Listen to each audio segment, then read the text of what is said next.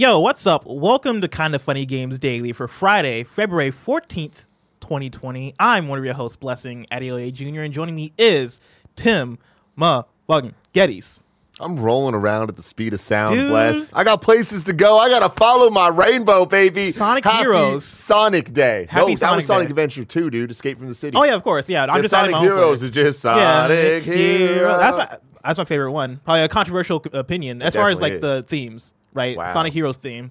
Live and learn, baby. Live You- and Live learn. and Learn is also great. You retweeted that video of you like skateboarding down on a skateboard with no Snowboarding. Oh, it's a snowboard. Snowboarding. Okay. I was recreating the opening moments of Sonic Adventure 2. Yeah. And I watched it in full of just you sliding down. And I was like, I don't know if I've met someone lamer, but I love as much as I do. And we're going to watch more in the Sonic screencast Oh, coming up God. later, so Fuck. get prepared, Barrett. Tim, how are you celebrating Sonic Day? Well, I saw the movie last night. We're going to do Nice. a review at Screencast after this with Gary Whitta. Very excited Yep. about that. And then you know what? No joke, this weekend, I'm debating, do I replay Sonic Mania? Dude. Or, and this one's getting a little crazier, a little craftier, because I've replayed Mania in the last year. Okay. Do I play Sonic Generations? Yes, you do play Sonic Generations. I think I'm going to do Dude, it, I've been wanting to guys. replay Sonic Generations for the longest time. Hell and it's yeah. sitting. I can get it on Xbox because it's backwards compatible. Fuck yeah. But it's one of What those I'm gonna things do where then. it's like, do I want to drop the $20 or whatever it is You to do. buy that game? I think I do. Yeah, that would have man. been a great stream. We were like planning a stream earlier this week Oh, we for messed today. up. Yeah. And should've we got done it. Bleeding Edge is like going to be a great stream that we'll do at 2:30 today. Yeah. But Sonic could have It's also not been a fast great enough, one. though. Yeah, not fast enough. Not fast enough. We floated the idea of doing What's Blessed Drinking. You know, ever since I started drinking tea Yeah. on this show. And so I wanted to bring this one up because this is the first time I'm drinking this flavor of tea, all right? It's called Berry Blossom White. Okay. Berry Blossom White. And it's described as a delicate white tea with tinges of huckleberry and white cranberry. How many cubes of sugar did you put in that Two. bad boy? Huh? Two cubes of sugar because I smelled the tea bag and I was like, this smells sweet. You can smell Already. the huckleberry. Yeah, you can smell the huckleberry. And I was like, you know what, man? I don't need to go too much further with this. What am I And drinking instead- today? What are you Not drink- one, not two, but three. I was waiting for like a third arm. To Yeah, right. I wish. Because I drank a little too much last night, celebrating that blue blur. You know what I God, mean? Dude, Yep, I yep. feel you, man. Speaking of celebrating things, all right, today's stories include a golden goose of a Game of the Year winner, Wow. PlayStation 5, more like PlayStation $500, and more because this is Kinda Funny Games Daily each and every weekday at 10 a.m. live right here on twitch.tv/kindafunnygames. If you're watching live, you can correct us when we get stuff wrong. We're going to kindafunny.com/you're wrong. If you don't want to watch live, you can watch later on youtube.com/kindafunnygames or listen later on podcast services around the globe by searching for Kinda Funny Games Daily. To be a part of the show, head to patreon.com/kindafunnygames where bronze members or above get to write in and silver members or above get the show ad free. I was going to like bang harder on the table, but there's so many liquids. You gotta be careful. And I was like, I don't know how much this table can Yeah, take. me, liquid, and laptops don't go well. Exactly. You got big bless energy today, and I I like do. that. Thank you. I appreciate it. I mean, it's Sonic Day. You know, It you is got to go Sonic hard or Day, go man. home. Go fast or go Share home. this day with your loved ones. Exactly. Now it's time for some housekeeping. Screenfast is happening right after today's episode of KFGD. Like Tim said, it's going to be me, Tim, Kevin, Gary Whitta. It's going to be a blast. I'm just saying it should have been Sonic Cast. Sonic 3D Sonic blast. Cast. Yeah, because Screen Fast, it's like it sounds like you guys are fasting from screens. I don't know. I just don't like the SEO of Screen Fast. But I mean, think about it. I feel like the smartphones Yeah. are crap. What's the BoJack Horseman quote? I feel Dude, like I the don't know. smartphones are disconnecting us. Okay. Yeah. It's like the second actually, I don't spoil it. Yeah, I But you know know, which you know what episode. I'm Yeah, talking yeah. about. You watch things BoJack adults Horseman. say. You know. Yeah, things Smart adults fools. say. Yeah. See, Dude, I'm. here's the thing, Bless. What up? Here's the thing, okay? Yeah. Barrett's still living in a slow world. He didn't go fast yet. He hasn't did not. seen the movie. He doesn't understand. He's not seen the movie. That's a good point. That's a very good point. Today around 2:30, we'll be streaming the closed beta of Bleeding Edge, so stay tuned for that. That's going to be a good time. It's going to be me. It's going to be Andy Cortez. It's going to be some Nitro Rifle action. And then Love, Sex, and Stuff returns tonight at 8 p.m. Tim Yeah. Geddes, We're Nick gonna Scarpino. in honor of Sonic Day, we're going to give Yeah. some great love and sex advice and other stuff. That's where the stuff comes in. You guys can actually call in live. There will be a phone number that appears, and you can call. Me and Nick will answer your questions live on stage. This is the stage. This is the stage. Thank you to our Patreon producers, James Davis, David Mintel, Mohammed, the nanobiologist, Frank Furter, Shiraz Rizak, Patrick Higgins, Travis Gaikowski, Drew Gardner, Dominic Shorter, Ginny Burnt, Joseph Solar, and Katie Gallagher. Man, all y'all are great. Thank you so much. And then today we're brought to you by Upstart, Mint Mobile, and Spotify's The Besties. But I'll tell you about that later. For now, let's begin with what is and forever will be the Roper Report. It's time for some news. We have 4 stories today. A baker's dozen. And I know that doesn't sound like a lot, but these are 4 Beefy. meaty stories. Starting with number 1, what the honk is happening? We have our DICE award winners. I'm pulling this right up and the results from the Hollywood Reporter. The 23rd annual DICE Awards, presented by the Academy of Interactive Arts and Sciences, were handed out at the Aria Resort and Casino in Las Vegas on Thursday night, which is also hosted by Greg Miller. Shout out. Did you get to watch it all? No, I didn't. I was watching Sonic, so I didn't get to see it yet. I can't wait to go back. Greg Miller and Jessica Chobot at the DICE Awards every year. Always fantastic. I saw a couple clips of some zingers that they had, and let me tell you, Mike Drucker, man. Well, Mike Drucker was getting it in. I don't know if he had anything to do with this year's. I imagine he did. I just don't know for sure that he did. But every year that he works on it, Greg's in there making his biddity bops and his boobity boos, and goddamn funny. Oh, man. There was one zinger that they had on Blizzard with Warcraft 3. Oh, my God. Yeah. I felt it in my soul. Australian developer House took home the night's top prize, Game of the Year, with Untitled Goose Game. Hideo Kojima's Death Stranding and Remedy Entertainment's Control topped the field of nominees with 8 nominations each, but the former only took home 2 awards for technical achievement and audio design, while the latter was honored 4 times with Game Direction, Action Game of the Year, Music Composition, and Art Direction. Untitled Goose Game took home 3 awards in total, in addition to the Game of the Year. The indie also scored wins in Independent Game and Character for the titular foul. A total of 65 titles released in 2019 received nominations for this year's DICE Awards. Winners are chosen by a panel of industry leaders. The event also featured the induction of longtime Sony exec Connie Booth into the AIAS Hall of Fame. And then we have the list of winners here, which we can run through. Okay. We can Sonic speed Give me some of them highlights. All right. So I'm going to start with Game of the Year. And so, Untitled Goose Game was the winner. The nominees were Control, Death Stranding, Disco Elysium, Outer Wilds, and Untitled Goose Game. Thus, further proving how wacky a year last year was, where every single outlet giving Game of the Year to a different game. It's like, it's a beautiful thing. You know what I mean? Yeah. What a time to be alive as a gamer. Looking back at Game of Year awards that DICE have given out in the past, we have God of War last year. Yep. Breath of the Wild before that. Yep.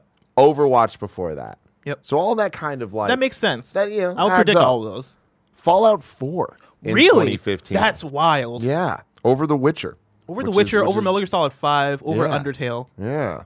And then before that, Dragon Age Inquisition, Last of Us, Journey, Skyrim, Mass Effect 2, Uncharted 2. It starts, making a lot of sense. Frankfurter. Fallout 4 is really the only, and Untitled Goose Game. Yeah. And it's standout. Frankfurter writes in and says, "Good morning, Blessing and Tim. Let's get down to brass tacks. Untitled Goose Game, would you have guessed that it'd win Game of the Year? Because I sure as shit didn't. Don't get me wrong, I love the game, but I never thought in a million years it'd win Game of the Year. This is the first indie game to win the title from either the Game Awards or DICE since 2012, Journey and Telltale's The Walking Dead, respectively. So, what does this win mean for the future of indie games? Do you think that we will see more off-the-wall crazy ideas in the future, or is this game just lightning in a bottle? Thanks for all you do, Frankfurter." I mean, I think it's a little bit of both. I think it is lightning in the bottle in the sense that you can't kind of make that type of stuff happen, like the memeability, the virility of the goose itself. Having said that, I do think that the industry's been leaning towards being a lot more open to new ideas over the last decade. And so we're going to see a lot more off-the-wall, different type games. I think it's just going to be harder and harder to stand out and to be something that is radically new and different. Right? Yeah, and that's kind of my take, is that I don't think this necessarily means anything for indie games specifically. I feel like tastes as a whole are starting to shift more toward not necessarily looking at the big action, third-person action adventure game as the default winner, right? Because I feel like that's kind of the thing, right? When we look at 2019, I feel like the big assumption was that, Resident Evil 2 is probably going to win Game of the Year everywhere because that game is quality, that game is a third-person action game that translates to a wide audience, right? You look at God of War, and it's kind of that, right? A third-person action adventure game with a grand story, great production, big budget, all that stuff, right? Look at Breath of the Wild, same thing. Overwatch, kind of different, but still like within the realm of like big budget, something that translates, something that people can understand, right? It was, I think that kind of fed into like a lot of the discussion for 2017 Game of the Year, where like I know there was a debate on this show a lot about PUBG, right, and whether or not PUBG could qualify, because PUBG is like a weird, like, one, it's early access. Two, it's a battle royale game that has like technical issues and like, you know, it's not that full package that you'd expect. But I feel like over the years, tastes have started to shift and evolve in ways that we're more accepting toward different types of ideas for games, and different, like, Untitled Goose Game specifically is one that I would not have guessed. Like I would have expected like an indie nominee or indie winner for this category to be like Disco Elysium or Outer Wilds or something along that realm. Still, like, even though Untitled Goose Game wouldn't be my pick, and I'm still surprised that it won Game of the Year, like, I think that's still cool. Yeah, there's a lot of questions I have. Like, I don't know the actual voting process for DICE and how like this actually comes to be, like how it is decided. And I wonder, was there a split vote situation? Was there actually like a runaway success with the Goose? That was definitely like my first assumption, is that like Control, Death Stranding, Disco Elysium, and Outer Wilds split the vote so much that Untitled Goose Game just shot to the top. Yeah, and this goes back to last year being a weird year. You saying that you thought that Resident Evil 2 was a shoo-in. I definitely didn't, because it was a remake, and I think that immediately hits it down. I feel like last year didn't have that standout AAA, that one pick, like that one pick, in terms of not even just the obvious what's the game of the year, but just in terms of the obvious of like, that's the mainstream game. You know what I mean? Yeah. Like that's the I mean, God of War is such a weird one, but the Overwatch, that's the Overwatch of this year, right?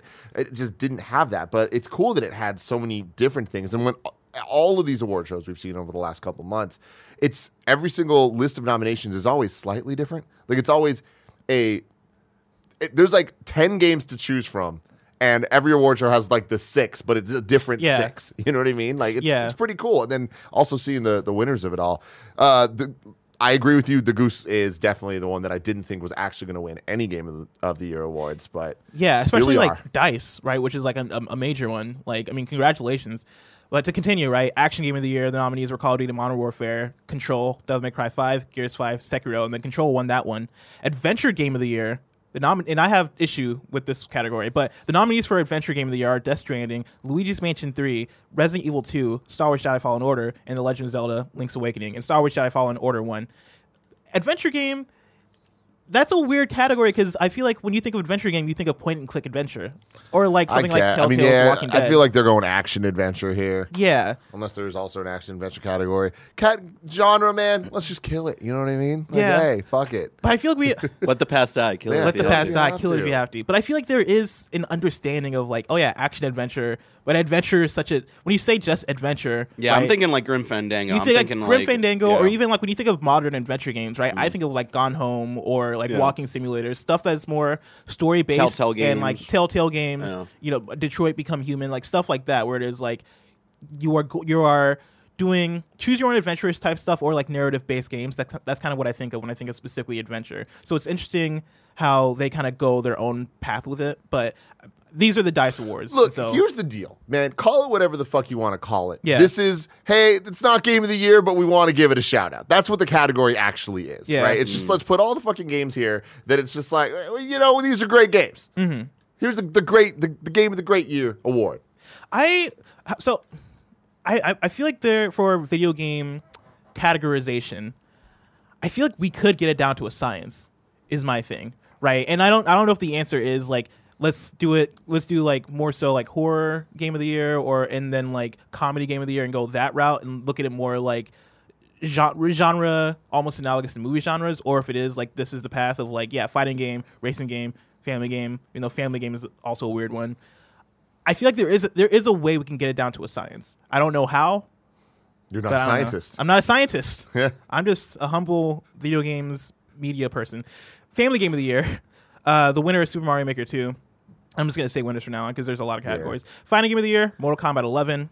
Racing game of the year, Mario Kart Tour, which I think is an interesting one. Wait, what? Racing game of the year, Mario Kart Tour. The other nominees: Crash Team Racing Nitro Fuel, Dirt Rally 2.0, F1 2019, and Trials Rising. This feels like the game of the year equivalent of Goose Game winning over. Yeah, those Mario other Kart Tour would not be my pick. Yeah, very Mario Kart interesting. Tour unequivocally sucks. Yeah, and I played hours of that thing. Yeah. Like I probably put 10 hours into that game.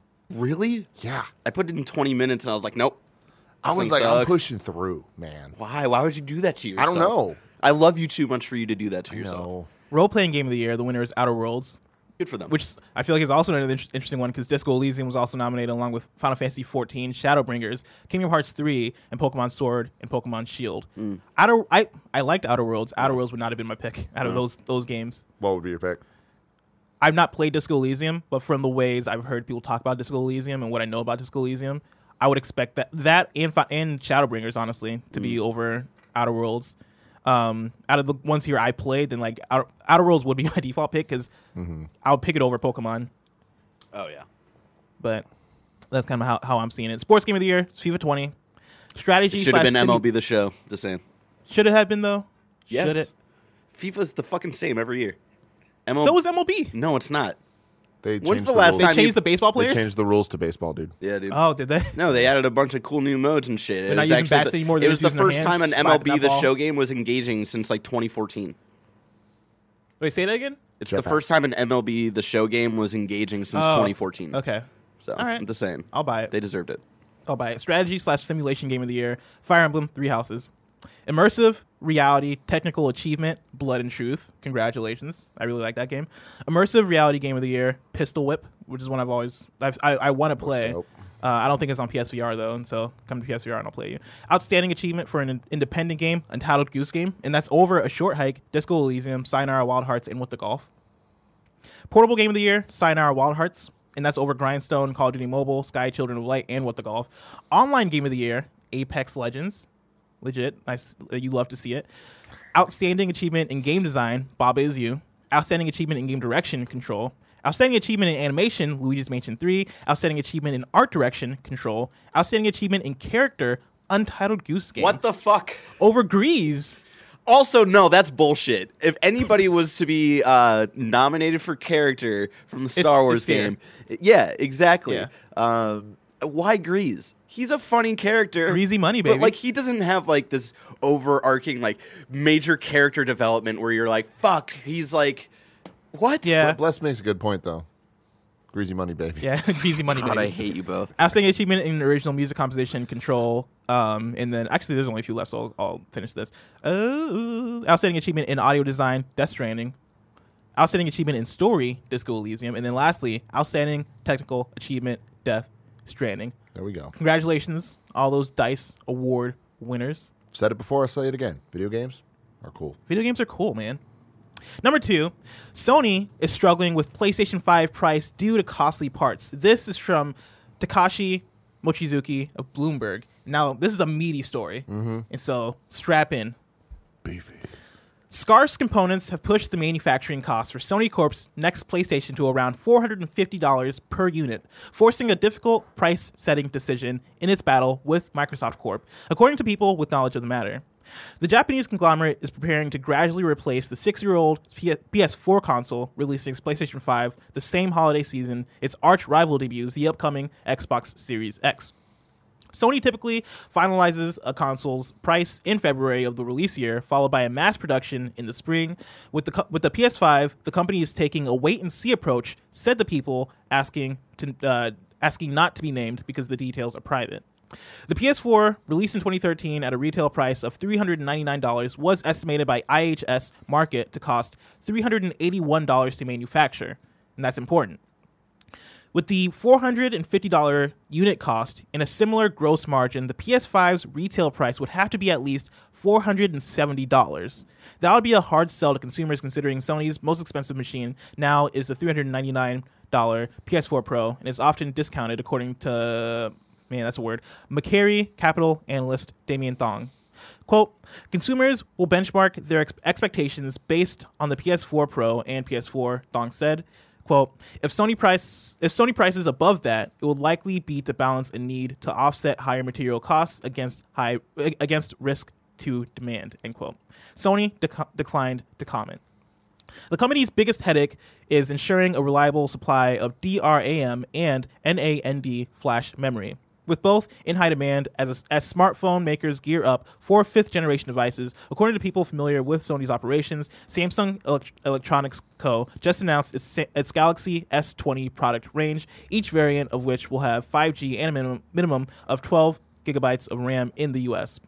Video game companies often sell hardware at thin margins or even at a loss because they profit from lucrative game software and recurring online subscription services. Sony's chief executive officer, Kenichiro Yoshida, has said the business should be judged by the number of active users, not the number of hardware units sold. Some Sony Games staff think it should sell the new console at a loss if necessary to match Microsoft's price, while other Sony executives would prefer to make money as the company did with the PS4. Quote, "We must keep PlayStation 5's bill of materials under our control, and we need to make the correct number of units in the initial production," end quote, Sony's chief financial officer, Hiroki Totoki, said at an earnings briefing earlier this month. Most of the components for the console have been locked down, the people said, including the cooling system, which is unusually expensive at a few dollars per unit. Typically, companies would spend less than $1, but Sony opted to lavish more on making sure heat dissipation from the powerful chips housed inside the console isn't an issue. The ongoing coronavirus outbreak has had no impact so far on preparations for PS5 production, they said. The company has yet to decide how many PS5 units it will make in the first year, they added. Separately, Sony plans to release a new version of the PSVR virtual reality headset, tentatively scheduled after the PS5 goes on sale, the people said. Sony has already canceled some previously planned features for a new mirrorless camera due this year owing to the constraining DRAM supply. Several people with knowledge of the matter said. So they're changing their plans in other parts of their business to focus on the PlayStation side. Yeah. Sony executives are voicing patience about the next console's pricing as they anticipate the transition to be a gradual one, said people familiar with its day-to-day operations. Many of the games launched for PS5 will also be available to play on the predecessor machine, so revenue from software and related network services is expected to keep the business performance intact. Microsoft and Sony are both expanding their respective online subscription services. Can you read that again? Yeah. So the predecessor bit? Yeah, many of the games launched for PS5 will also be available to play on the predecessor machine, so revenue from software and related network services is expected to keep the business performance intact. So that sounds exactly like that is exactly what you think. Just that there's going to be two versions of the games? That to me sounds more like what we saw last gen, where it's like there's a Assassin's Creed. There's a PS5 version and a PS4 version. Yeah. So yeah, okay, that's not like what Xbox is doing, where there's one version. Well, I feel like Xbox is doing the same thing also, right? Because for Xbox Series X, I imagine, and this is weird future stuff because we don't really know what it's like yet because messaging is so weird. But I imagine that for Xbox Series X, there will be, say, Halo Infinite. There's going to be a Halo Infinite Xbox Series X version and an Xbox One version. We'll see. We'll see. That's how I've interpreted it. Yeah, we've talked about this a lot on this show. Yeah, yeah. I thought like Microsoft was clear about like there would be separate versions. Will it be the same like? We'll disc, see. Though? My money is on it being one version. It's so weird. Going into this generation feels so weird. We'll know soon. It's all going to be clear once they just start talking. It's like once all we need is Xbox to be like, it's just Xbox. There's the different series, but it's Xbox. Then it's like, why would they have different SKUs of the game? Yeah. Just have the game. By June, we'll understand. Like June, once we start seeing box art and we see it either say Xbox Series X or Xbox Series or Xbox Family, whatever it is, then we'll get a good idea of like what is this. But from what I understand, right, PS5 from this paragraph alone, PS5 games, some of them, probably more of them than we'd expect, are going to be also available on the PS4. See, to me, this is really talking about games like Cyberpunk and Avengers. Really? Right? Yeah. Specifically Avengers. Like this is it's hoping that these type of like Destiny-like experiences are going to be the thing that like keeps them going, and they want to have that smooth transition from this gen to next gen with the PlayStation Online services. Some of those, I mean, Cyberpunk, I have that assumption already that there's going to be a PS5 version. Whether or not it's going to be remastered or Game of the Year edition or whatever it may be, right? Like they're getting that money.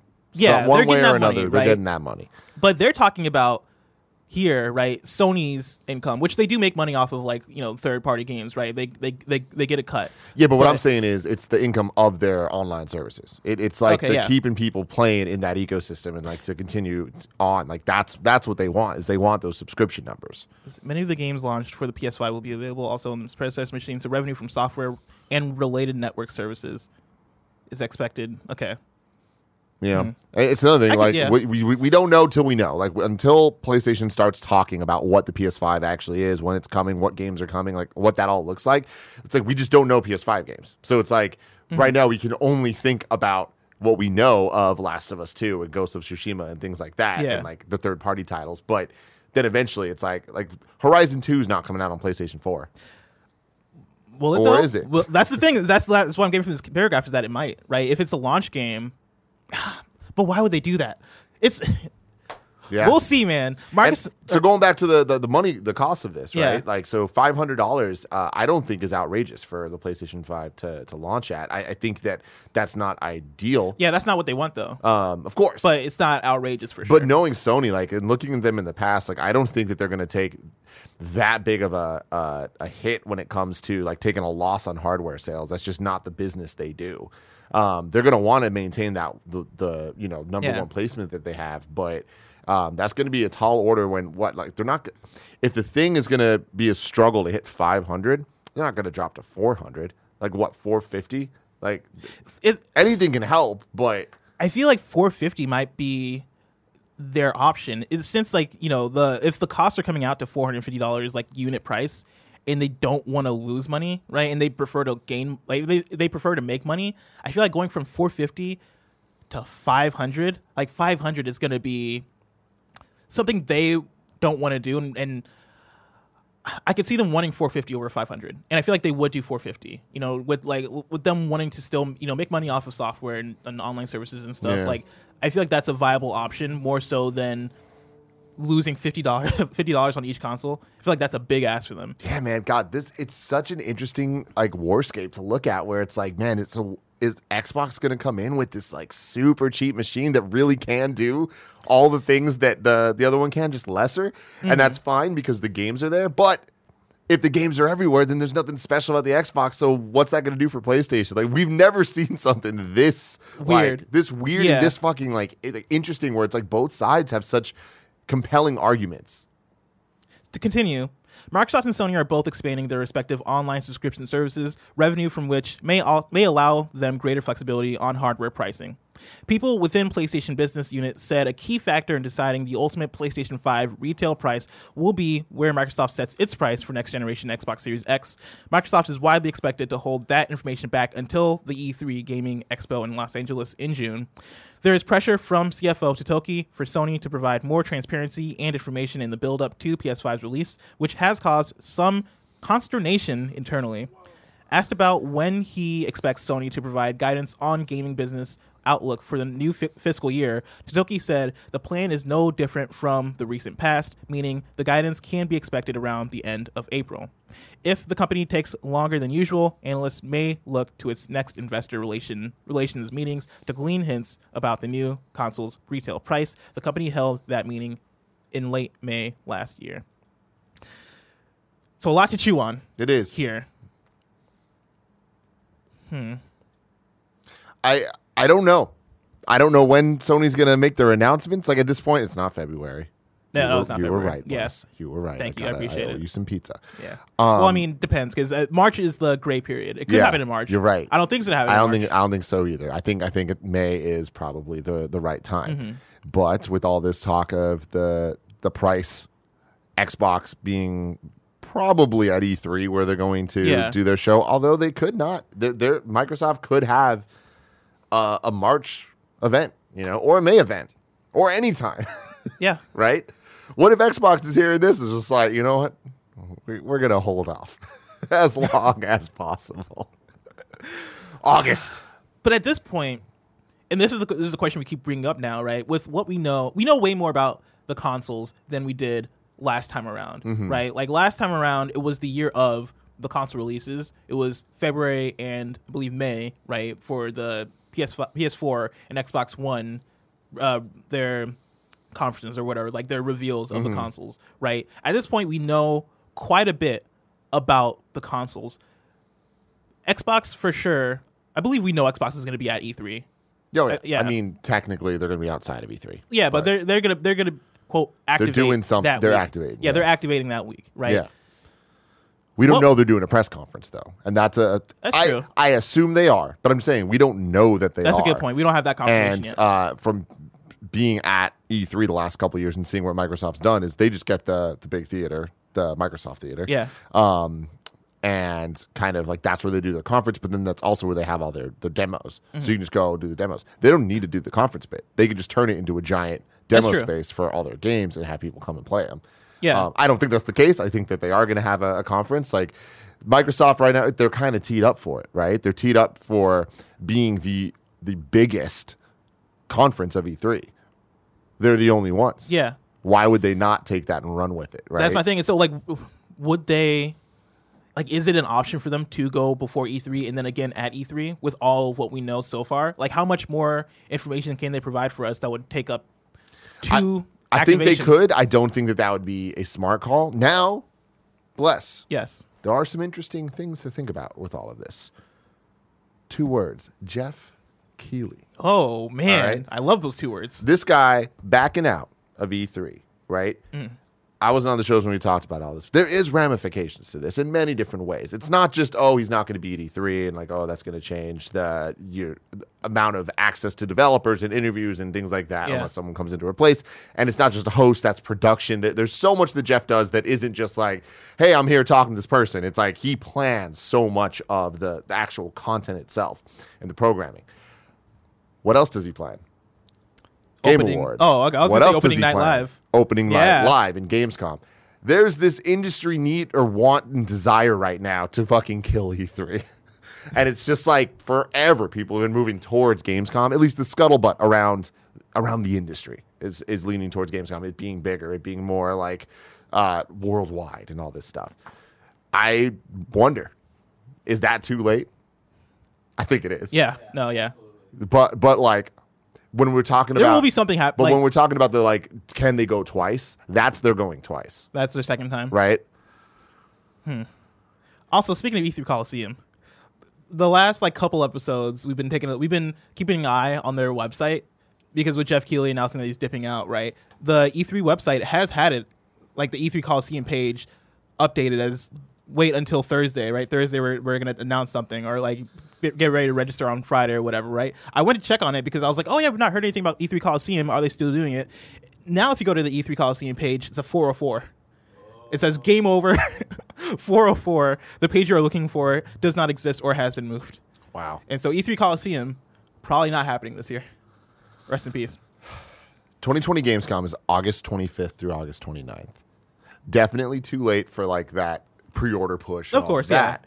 But that is a good time for some like final punches of getting that upper hand going into the next gen of what side are you taking? For the people that can only get one of these consoles, of which many people can only get one, what is going to sway them this way or that way? Yeah. Right? And I think that Gamescom is going to be real damn interesting. It is. Nanobiologist writes in and says, Happy Valentine's Day, Blessing and Tim. Valentine's Day? Never heard of it. Blue blur, baby. PS5 will reportedly cost $450 per unit to manufacture. Is this a worrying sign for release date prices? In comparison, the PS4 was estimated to cost $381 per unit to make and was sold at $399 for a slim profit. Does this give Microsoft a major advantage? Xbox, backed by the major safety net of Microsoft, to me at least, has the opportunity to undercut the PS5 price based on this estimate to gain market share, even if it means losses for console sales. Will Sony take the risk to sell the units at $450 or even lower to keep people playing their consoles? Thanks, the Nanobiologist. Dude, it's anyone's guess right now. Like I can see them just being confident, and just being like, no, it's $450. I can even see them being like, fuck it, it's $500 and it's worth it. And here's why. Game. Yeah. It's the best place to play these games and the only place you can play these games. And that's something that Xbox doesn't have. It has a handful of things, but it's like we need to start seeing those things happen more and more. The exclusive battle, like we've talked about so often, right? Sony has that in spades. every time we're on the show and we're talking, I keep saying that I'm predicting that Sony's going to be real top heavy this generation, where earlier we're going to see banger, banger, banger, banger to get that install base. Yeah. This generation flip is unlike any we've ever seen. There is a way smoother transition for everything that we've heard from going from this gen to next gen. And for a lot of it, it's like, it might be a while before people need the next consoles. It's more of a, do you want the next consoles? You know, and it won't be until next year that we're really starting to see that kind of play out of the hardware sales really kind of moving ahead on the Xbox side or PlayStation side, based on the proof being in the pudding of, is Xbox's ecosystem plan going to work out for them? Is PlayStation's exclusive plan going to work out for them? Yeah. I'm starting to see a future or a console release this fall where it is like PS5 comes out at $500 and Xbox comes out, like whatever their equal SKU is, comes out at $400. The right? X, the Series X? Yeah, I guess the Series X, right, comes out at $400. And if that's the case, I feel like Sony's going to try and sell you hard. Like Sony, like we are going to see earlier trailers for like God of War. That's and what Horizon I'm saying, man. and That's what I'm Spider-Man. saying. It's And- like yeah. they can come out at a higher price point if they are like, yo, motherfuckers, we're giving you the sequels. God of War, Spider-Man, Horizon, all of them. They're fucking happening. And Yeah. they're happening earlier than you think. Not right now, but like, here's the lineup. Here's what we're gonna leave the breadcrumbs for you. Like, Yeah. this is why you need it now. You know? We'll see. Yeah. Number 3, Half-Life Alyx has a release date. Wow. I'm pulling this from Andrew Webster of The Verge. The long-awaited next Half-Life is coming very soon. Half-Life Alyx, a VR spin-off that was revealed last year, will launch on March 23rd. Valve previously said that the game would be available sometime in March. Announced back in November, Alyx is the first new Half-Life game in 13 years, and it's exclusive to virtual reality platforms. Valve says that it will be a full-length title designed to be played for hours at a time. Quote, today, we generally see playtesters go for 2 to 3 hours before taking a bathroom break, end quote. Programmer Robin Walker told The Verge. And if it's a success, Valve says that there could be more Half-Life titles coming in the future as well. Tim, Dude, we got a this is date. real. We got a date. They're It's going to hit coming. it. I'm really confident. Earlier in the year when we did our predictions for the year, I predicted it. They're going to hit the Yeah. date. And it's not going to get delayed. And here we are. That looks like the reality.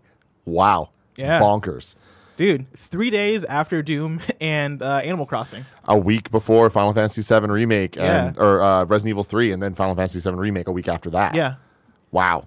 What a great time. to be It's playing video about games. to be nuts, man. Like, you know, with all the delays that have happened, like the front half of the year has gotten a little bit barren, but not the front half, more like the front First- quarter, yeah, right? the first like, few months. yeah, because it's about to be real nice. It man. is. We're It's gonna about to be be real eating poppin'. well. We finna be eating. Number 4, January MPD is in and spending is down. I'm pulling this from Jeff Grubb of VentureBeat. Gaming fans in the United States are over the current generation of consoles, and that has led to another month of significant declines in spending. Even the younger and more vigorous Nintendo Switch was down in terms of hardware spending. January was also light on major releases outside of the month's top-selling Dragon Ball Z Kakarot. Quote, January 2020 tracked spending across video game, hardware, software, accessories, and game cards totaled $678 million. And MPD analyst Matt Piscatella said, that's down 26% when compared to a year ago.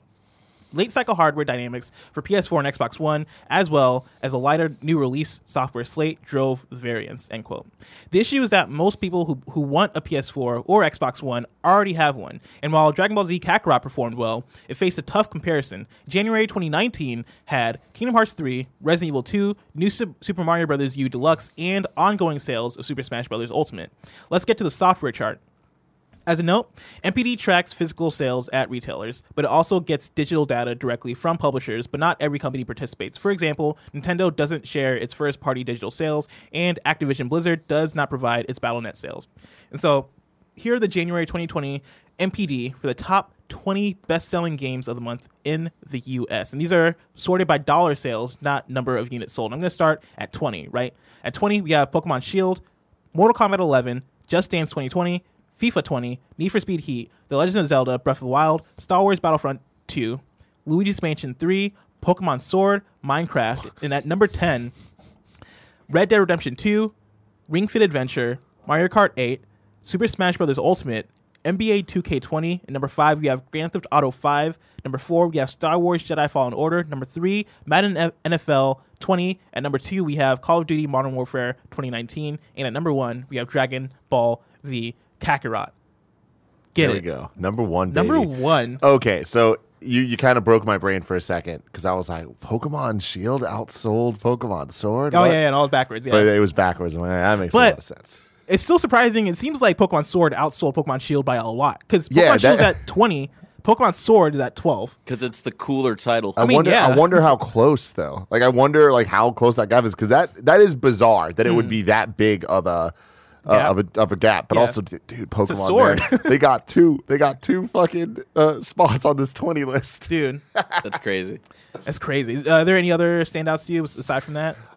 Ring Fit Adventure, kind of. Yeah. But being even that I've high, heard I think. such great things about it. Yeah, and that's the thing is like people dig it a lot, and when you look at that story, it sounds very doom and gloom, but really it's just kind of the reality of this It's where we're at. of the compare. It's where we're at, but more than that, just comparing this January and coming out of the holiday season to last.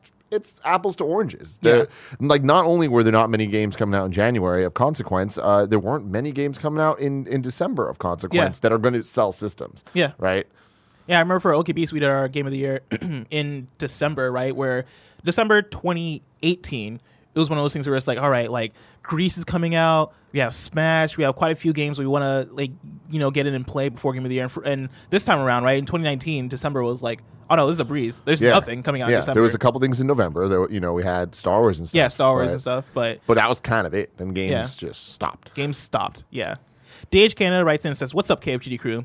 So GTA 5 was one of the top 5 selling games of January 2020. Shout out to Kakarot being number 1. Am I crazy for thinking there's a chance GTA gets re-released on next-gen consoles, or does backwards compatibility make that pointless? I mean, why not get some more cash by selling it to people again? Hope y'all have a good Valentine's weekend. This Valentine's Day, I just want Square Enix to whisper 3 little words into my ear. Quote, the Bouncer remake. I knew Join it. the I knew movement. it. Hashtag remake the You Bouncer."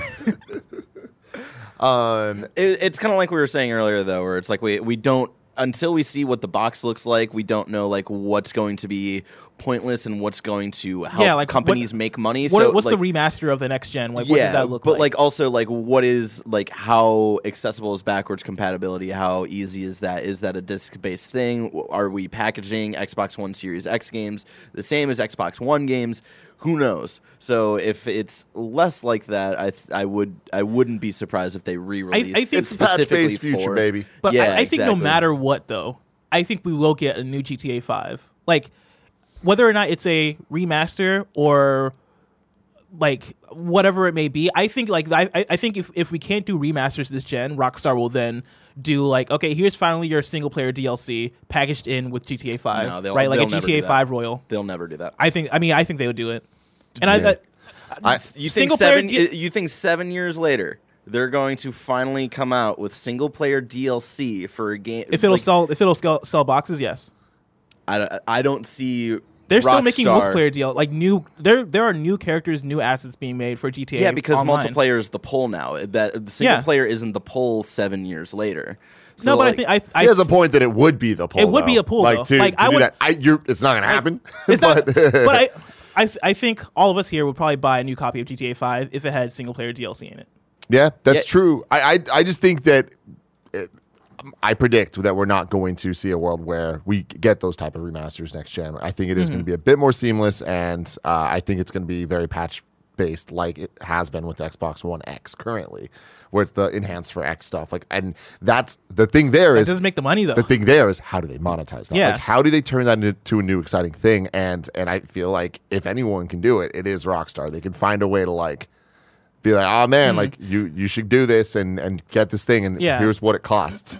My thing though is that they've already done that for the last 7 years, Yeah. right? Like it's been 7 years of them patching in new content for GTA Online, continuing to be like one of the best-selling games of the generation, right? While being a last generation game, like I don't think they could just patch in something new and continue to. They could 100% continue to write off that, but I think they can make more money by putting something new on the box, right? GTA 5 blank something. Yeah. It doesn't have to be like something super substantial. It could be a 5-hour narrative thing, right, on the single player side. It'll still sell. Like, it would give anybody a new reason to buy GTA 5, buy the actual box again. People will do it. And I agree with that. I think that the narrative stuff is too much of an investment and too much of a mind share investment of we're close enough to GTA 6, I think, that they wouldn't want to muddy those waters with a single player type DLC package. Whereas I just can't wait to see what these fucking boxes look like. Yeah. Because like what type of change would that need to look like? Is it the same disc just in a different box? Because I wouldn't even be surprised if they did that. Depending on how, like, what Xbox games looks like. Like, I believe that we're gonna get a box that is just it just says Xbox on it, and there'll be little fine print at the bottom that says playable on this console, this console, this console, and that's just like it is what it is. And right now it's confusing to the consumer. In a couple of years, everyone's gonna understand what that means, right? Yeah. And once that happens, I do see them going back and pinpointing certain games like a GTA 5 that they know are going to keep selling and just putting it the literal same disc in a different box that just has different branding. Yeah. Like almost like the greatest, like PlayStation greatest hits and things like that. But it's only weird for us to think about right now because it's crossing generations. Mm-hmm.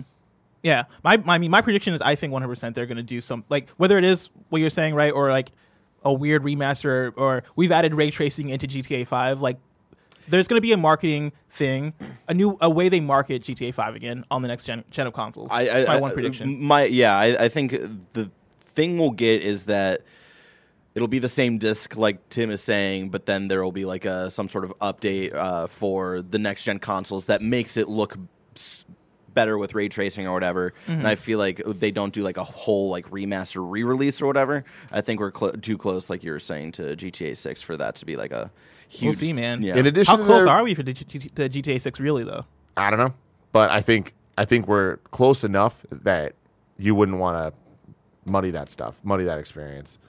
But I do think that in addition to there being the race to the prices of these consoles, I also think there is a race to the language of these consoles, and whoever can kind of own the messaging and get and nail it correctly before the other guy of how all this stuff works, I think is going to like really win the mind share of the people when it comes to if you can monetize and sell that whatever the ray tracing enhanced patches are going to be for these games, and people associate that with your console, that's gonna be a huge factor. Tim, I'm really excited to see however Rockstar decides to just get all the money out of our pockets, just rob us blind. But that's going to be so far away. If I wanted to know what's coming to mom and grop shops today, where would I look? The official list of upcoming software across each and every platform is listed by the Kind of Funny Games Daily Show host each and every weekday. Yeah. Out today, we got Best Friends Forever for Switch and PC, and I've actually demoed that game. Yeah? Yeah, it's like a dating sim with dogs. Oh! Yeah. It was in a Nintendo Direct? Or was it part of the Kind of Funny... It was part of the Nintendo Direct, I think, Nintendo Direct last year. That's very exciting. Alyssa's looking forward to that one. There you go. Darksiders Genesis is out today for Switch and PS4. Dreams... There we go, baby. Yeah, it's out for PS4. Getting fantastic reviews. Dude, it is. I've been playing it. And let me tell you, man, the packed-in campaign, Arch Dream is what it's called. I played it last night. Oh, man. I'll tell you about it on PSLView XOXO because I don't want to spoil what I think, but I think some things about it. Railway Empire is out today for Switch. Snack World, the Dungeon Crawl Gold is out for Switch. Street Fighter V Champion Edition, PS4, PC. Bleeding Edge Closed Beta 1 is out today for Xbox One, which we'll be streaming later. Kitty Maestro is out for Switch. Kitty Maestro. Railway Empire Nintendo Switch Edition is out for Switch. Reed remastered for PS4 and Switch. Saboteur 2 Avenging Angel for PS4. Speedway Racing for Switch. The Incredible Adventures of Super Panda is out for Switch. Under Hero, which I'm playing, is out for PlayStation 4 and Xbox One. You'll hear more about that on PSLView XOXO. Warriors Orochi 4 Ultimate is out for PS4, Xbox One, Windows PC, and Switch. And then the 6th DLC of Wreckfest, the Rusty Rats Car Pack is out today on all platforms. New dates, we have Sonic at the Olympic Games Tokyo 2020 is coming to Android and iOS in May. And has that happened before? Have they had previous Olympic Games? come out for The iOS, like mobile? Yeah. Not that I know of, but That's the first I've heard of that. And then publisher Merge Games and Berlin-based studio Ion Lands invites you to cruise amongst the clouds.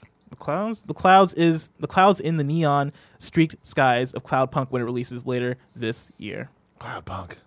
Now it's time for reader mail. You can write into patreon.com/kindoffunnygames where you can get the show ad-free. And speaking of ads, this episode of Kind of Funny Games Daily is brought to you by Upstart. As most of us have found out the hard way, getting into debt is easy. Getting out is hard, especially if your credit score isn't great. Thankfully, there's Upstart.com, the revolutionary lending platform that knows you're more than just your credit score and offers smarter interest rates to help you pay off high-interest credit card debt. When Greg moved to SF, he took out a loan, and the rate sucked.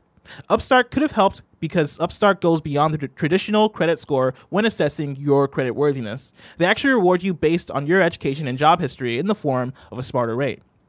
Upstart believes you're more than just your credit score. They believe in you. They make it fast, simple, and easy to check your rate. Since it's just a soft pull, it won't affect your credit score. The hard pull happens if you accept your rate. The best part, once the loan is approved and accepted, most people get their funds the very next business day. Over 400,000 people have used Upstart to pay off credit cards or meet their financial goals. Free yourself from the burden of high-interest credit card debt by consolidating everything into one monthly payment with Upstart. See why Upstart is top ranked in their category with over 300 businesses on Trustpilot, and hurry up to upstart.com/kfgames to find out how low your Upstart rate is. Checking your rate only takes a few minutes. That's upstart.com/kfgames. Next, we're brought to you by Mint Mobile. If you're still using one of the big wireless providers this year, have you asked yourself what you're paying for? Between expensive retail stores, inflated prices, and hidden fees, you're being taken advantage of because they know you'll pay. Enter Mint Mobile. Mint Mobile provides the same premium network coverage you're used to, but at a fraction of the cost because everything is online. Mint Mobile saves on retail locations and overhead, then passes those savings directly to you. Tim got his mom this plan because she was getting overcharged for stuff she wasn't using. And Tim, how'd that go? It was true. And not only that, it was so easy for her. She older woman. You know what I mean? Made us a lot of mistakes when it comes to the cell phones and all that stuff. There was always problems with things just being too complicated. This Mint Mobile, sent right to her, super easy. There you go. Mint Mobile makes it easy to cut your wireless bill down to just $15 a month. It's true. Every plan comes with unlimited nationwide talk and text. With Mint Mobile, stop paying for unlimited data you'll never use. Choose between plans with 3, 8, or 12 gigabytes of 4G LTE data. Use your phone with any Mint Mobile plan and keep your same phone number along with all your existing contacts. Ditch your old wireless bill and start saving with Mint Mobile. To get your new wireless plan for just $15 a month and get the plan shipped directly to your door for free, go to mintmobile.com/games. That's mintmobile.com/games. Cut your wireless bill down to just $15 a month at mintmobile.com/games. Then lastly, we're brought to you by Spotify's The Besties. Hey listeners, we know you love all things video games, so we want to tell you about a Spotify original podcast called The Besties. Every Friday, the creators of The Adventure Zone, Justin and Griffin McElroy, are joined by their two best friends and hardened video game reporters, Russ Frushtick and Chris Plant, to go deep on a single new video game. If you've been a fan of Polygon, you'll know these guys. They co-founded it. Plus, the Besties cover all the major moments in video games in 2020, from new console launches to Cyberpunk 2077 and beyond. And at the end of the year, they do a complete showdown pitting all the top games of the year against one another to get to the top game of the year. It's pretty epic. But the Besties can't do it without their fans who write in each week with all sorts of goofy suggestions. It's like a book club for video games. I freaking love Griffin McElroy and Justin McElroy and Chris Plant and Russ Frushtick. They're all great people. I've listened to their podcasts. They're awesome. They know what they're talking about. You can find the Besties on Spotify, which also has your favorite podcasts, including this one, and music, all for free. Listen to the Besties for free, only on Spotify. The Nanobiologist writes in and says, "Hi, Blessing and Tim Klops. It's me. Sonic the Hedgehog movie is getting surprisingly good reviews. Are we seeing a turn for video game movies? I mean, it makes sense. Creators who grew up playing Pokemon, Sonic, etc. are now able to direct and produce movies, so they want to do those properties proud. Do you think with the resurgence of video game movies not only doing fairly well ratings-wise, but even with opening box office numbers, we will see many more classic games get a chance on the big screen. Thanks, the Nanobiologist. Well, we know we got the Mario movie, the animated Mario movie coming next year, I think it is. Is it? That's Oh what yeah, they've been talking about, 2021. 2021, Yeah. which felt so far away. It did. But hey, it's coming up now. Do you have faith in it? In the movie? Yeah, in the Mario movie. I mean, here's the thing. I have as much faith as I have in these properties, right? Like, I'm interested to see where the actual box office ends up for Sonic. I think it's going to do relatively well. But Detective Pikachu didn't do as well as I thought it was going to. You know, bless you. Thank you. Leading into Detective Pikachu, I thought they were hitting all the right notes where it really looked like people gave a shit about this world and about Pokemon and about not just doing Pokemon, but doing Pokemon as a movie, not a video game. And I feel like that's the key thing to translate from one medium to the other. And I think that Detective Pikachu, it was good. I enjoyed it a lot. But it didn't set the world on fire in terms of sales. And that's crazy when you add Ryan Reynolds and the cutest goddamn Pikachu you've ever seen. Yeah, right at the front. And I would have expected that to be a massive hit with kids in a way that it just simply wasn't. Will Sonic change that? I don't know. I don't think so. Like, compared to Detective Pikachu, don't want to save that. I was going to say Detective Pikachu, my opinions on it compared to Sonic, but I want to save that for Scream Fast. Yeah. But I don't know if Sonic definitely actually doesn't have the juice that Pokemon has, right? As a franchise. And this Sonic movie, compared to the Detective Pikachu movie, I don't feel like it's going to have the juice it needs. Ooh, I don't know. Really? I think that Sonic's going to do better than Detective Really? Pikachu did. I think a lot of it has to do with just timing of like release. But also like Pokemon definitely as a franchise. I mean, it's Pokemon. Yeah. I don't need to say anything more. Sonic is so recognizable. Like Gia knew Sonic as a character. For sure, Doesn't know yes. shit about him. For but sure. Knew it. And then of course she knew Pikachu as well. That's my thing is I feel like if you did a test, right, and put Pikachu and Sonic in front of 100 random people, more people will probably be able to recognize Pikachu over Sonic. Granted, more people might be able to name Sonic by name. Actually, people will be able to name Pikachu by name. At this point, Yeah, at this point. I mean, we're making weird arguments here, but I feel like that's the point, though. Is like that we're talking about some of the most iconic characters in pop culture history. Period, not just video games. Yeah. Right? Sonic is in that level. I think the difference is there might be an oversaturation of Pokemon that it might have felt like just another Pokemon movie. Whereas like, oh, Sonic the Hedgehog, like that's. I know that from the 90s. Like, that's like, parents know that it's coming shit. back. And it's like, here it is, right? And like, it's getting good reviews. And it's like that, it's that type of momentum and juice. Detective Pikachu was surrounded by Aladdin and Lion King and Avengers. That's true. That's You a good know point. what I mean? Yeah, Like- that's a very good point. Like that makes it very difficult when you're comparing it directly. Like right now, Sonic's going up against. Nothing really, right? Birds of Prey, Birds which of is Prey. doing horribly. So yeah, Sadly. it's gonna beat Birds of Prey. Yeah. So what does this mean for the future of video game movies? I don't know if it means much. I think that at this point, I don't know if we're gonna get a Detective Pikachu sequel, and that makes me really sad. There's nothing I want more than more of that world. I feel like it was such a good attempt at it, and I don't think it was a great movie, but like I want more. You don't think Sonic. Detective Pikachu was a great movie? No. Really? No, I mean, and I love so much about it, but like it was serviceable. I'm Good, very curious but about the Sonic serviceable. podcast we're about to record. Yeah, But yeah. I feel like this is, if anything, a sign that the industry is learning more. Because I feel like, it's widely thought and known that video game movies aren't the greatest, right? Or haven't been the greatest, right? There's been a history of bad video game movies. And recently with Detective Pikachu and Sonic, and I didn't watch the Warcraft movie, but I heard decent things about it, right? Like, I feel like more and more people are starting to wise up to what makes a serviceable like adaptation of a franchise. Here's my thing, though. I think that the notion that video game movies are bad is a very insular thing that we have in our bubble, but that outside people don't care or understand, right? It's not like people don't look at it and be like, oh man, video game movies, that's going to be bad. It's more like, oh, what's that franchise? Like, it's Really? I think it's more franchise based. I feel like I've seen it more so just like video games blanket. Like as far as like how I've thought about video game adaptations over the last I guess forever. But that's us. We're in. You know what I mean? I'm Yeah. talking about the general moviegoer. I'm talking about like families that would be going to go see Sonic Sonic. or Detective Pikachu. Like People they're who not, love Resident Evil but have never played those games and stuff. absolutely. Yeah. There are people that like love those those are, like- goddamn movies and like There don't are, even know they're weird based on exceptions, the video though. games. Like I feel like there are certain like cult exceptions such as Resident Evil, right? And wasn't there like a good Tomb Raider movie? Yeah. Yeah, I haven't seen it, but I heard good things about Tomb Raider movies, right? Which like, one? There's one. Which one? Or which one? I don't know, man. The modern one Really? with Oh. Alicia Vikander. Vikander? Yeah, Vikander. Yeah. I mean, it was fine. It wasn't there- bad. Yeah. You know, like it wasn't great. Like I don't think any of these movies have been great though. That's fair. I don't know, man. I feel like the last couple, right, have been better than I would have expected for video game movies. I don't know, man. And I guess that's my thing is I just think that the notion that video game movies are bad is just like, nah, dude. It's just like there was a lot of bad movies. That's like saying superhero movies are bad. It's like, yeah, there was a lot of bad superhero movies, a fuck ton of them, but there was also a lot of good ones at all points. What would you say are your top 3 video game movies?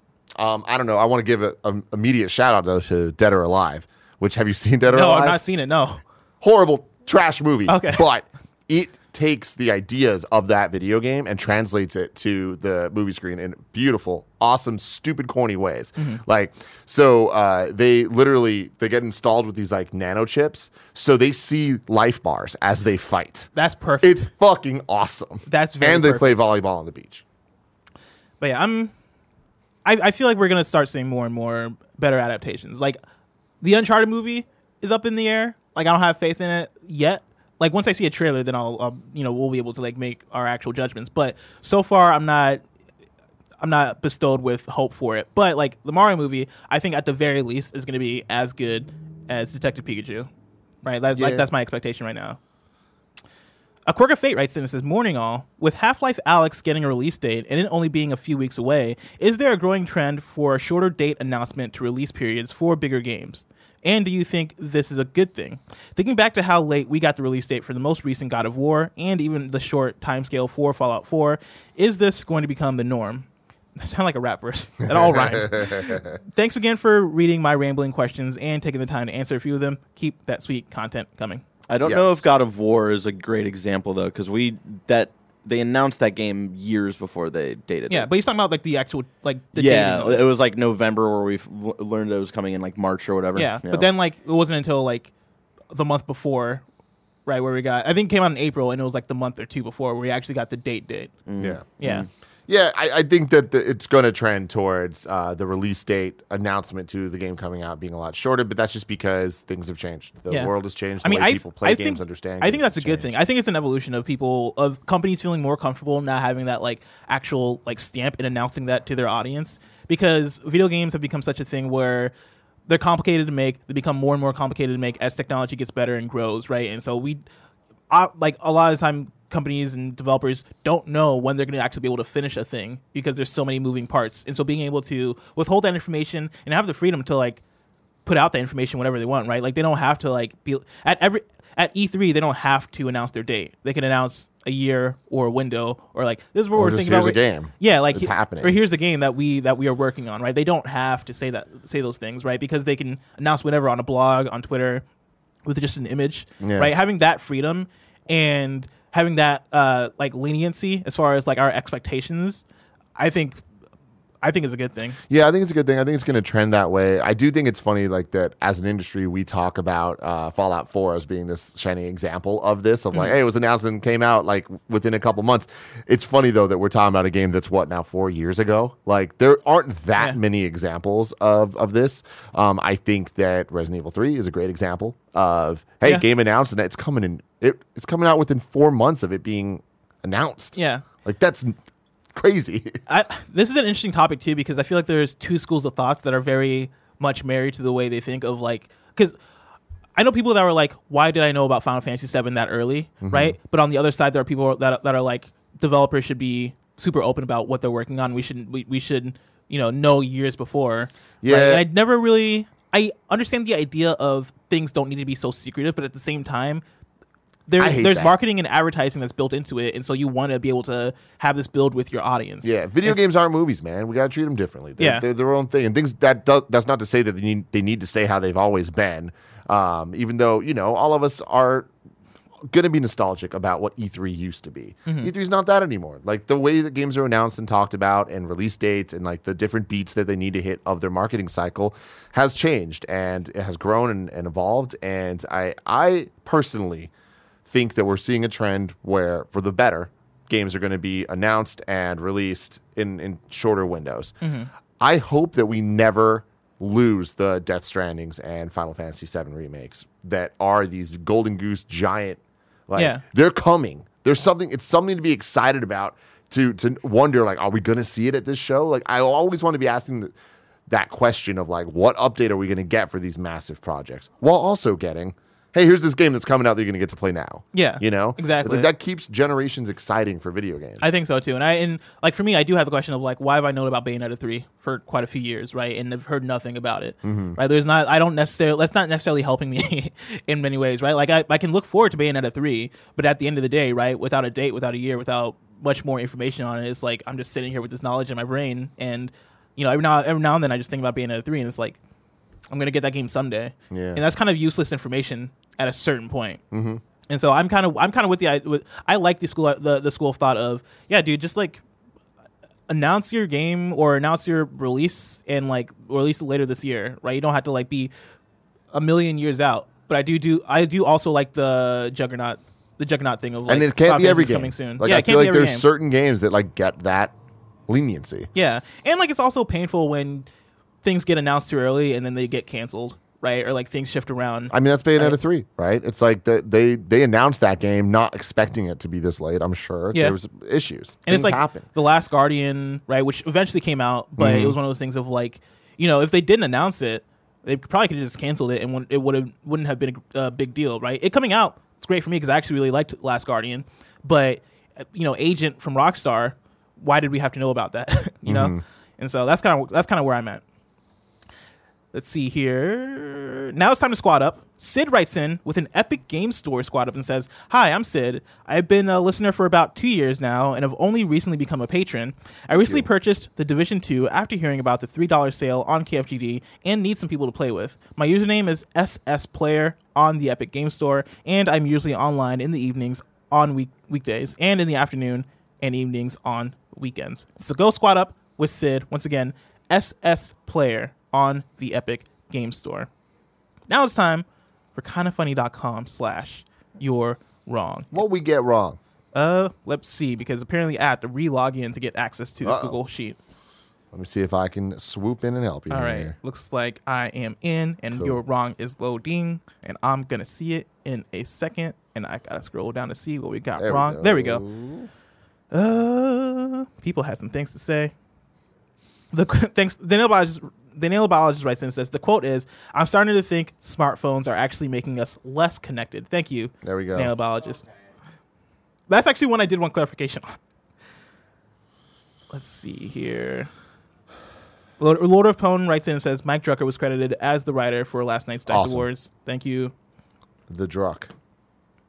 Nail biologist writes in with a definition of adventure game that I'm going to skip through because I don't think there's a factual thing with the definition of adventure game because, like, there's not really an Avengers of video game genres, right? Like, it is kind of however you want to define it, but at the same time, I'd just like for more of a organized defining of things. Let's see here. There's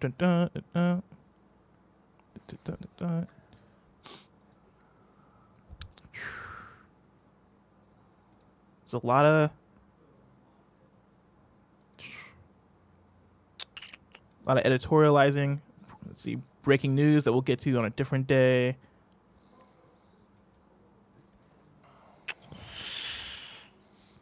All right. Yeah. It's a whole lot of editorializing. So I think we're good.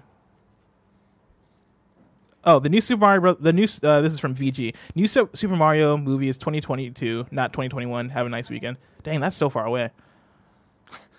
If I wanted to know what was coming up on the I'm looking into something here. Yeah, you're looking into some breaking news. Yeah, Nanobiologist sent some breaking news from Destructoid. The first ever Sonic Station live broadcast, which is kind of like a Nintendo Direct for Sonic, debuts next week. Nice. Cool. The publishers announced a new initiative called Sonic Station Live, which can only be described as yet another Nintendo Direct-like effort. The first episode will debut February 20th. I think this is related to what we talked about last month, where every month there's going to be new news for Sonic. And so, What a time to be alive. dude, what a Chris. great year. The year of Sonic. The year of Sonic, The man. year of Sonic. The most cursed year. Oh my God. What would you do for a Mania 2? Oh, you don't want to know on this show. Yeah, I'll tell you yeah. off camera. I mean, I would love a Generations 2, honestly. I think it's too It's early not gonna for that. I feel like Sonic Forces was supposed to be that, but it just Yeah, wasn't good. It wasn't, man. It Yeah. really, really wasn't. It But was Mania not. was great. I want a Mania 2. Of course, this has been Kind of Funny Games Daily, each and every weekday live right here on twitch.tv/kindoffunnygames. We run you through the nerdy news you need to know about. We have a Patreon post show for those that are subbed at the silver level of patreon.com/kindoffunnygames. So stick around for that. Otherwise, until next time, Game Daily. Yeah, bitches.